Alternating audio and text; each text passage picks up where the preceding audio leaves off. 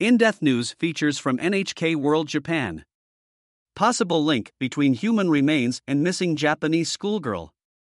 Investigations are underway to determine if the discovery of human bone fragments in mountains outside Tokyo can be linked to a schoolgirl's disappearance almost 3 years ago. Ogura Misaki, 7, went missing during a family camping holiday in Yamanashi Prefecture. A man found a small piece of skull next to a trail in Doshi village on April 23. It was lying in the bed of a dry stream about 600 meters away from the campground that Misaki and her family visited in September 2019.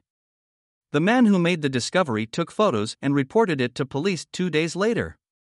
He said he was unsure if the bone fragment was human. Since then, police have found other items within an approximate 10-meter radius.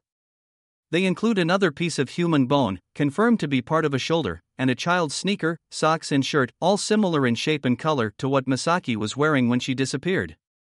Streams in the area fill with water during spells of heavy rain.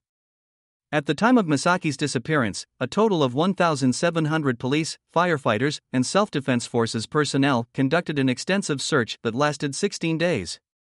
The discoveries have thrown the spotlight back on the case. Forensic examination of the skull fragment has found it came from a young person and has been out in the open for several years. DNA testing has proved inconclusive.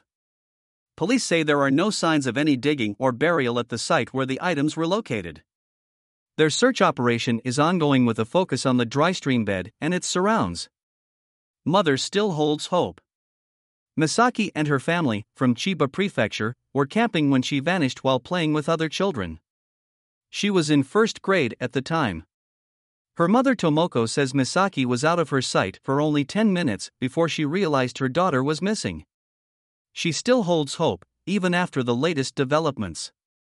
I received a report from the police that they couldn't identify an individual at this time, Tomoko said. I am frankly relieved. I believe that Misaki will come back safely and I continue to wait while praying that the items do not belong to her. Police are searching the area for new clues and further testing of the bone fragments is underway. Uno Momo. NHK World. Correspondent.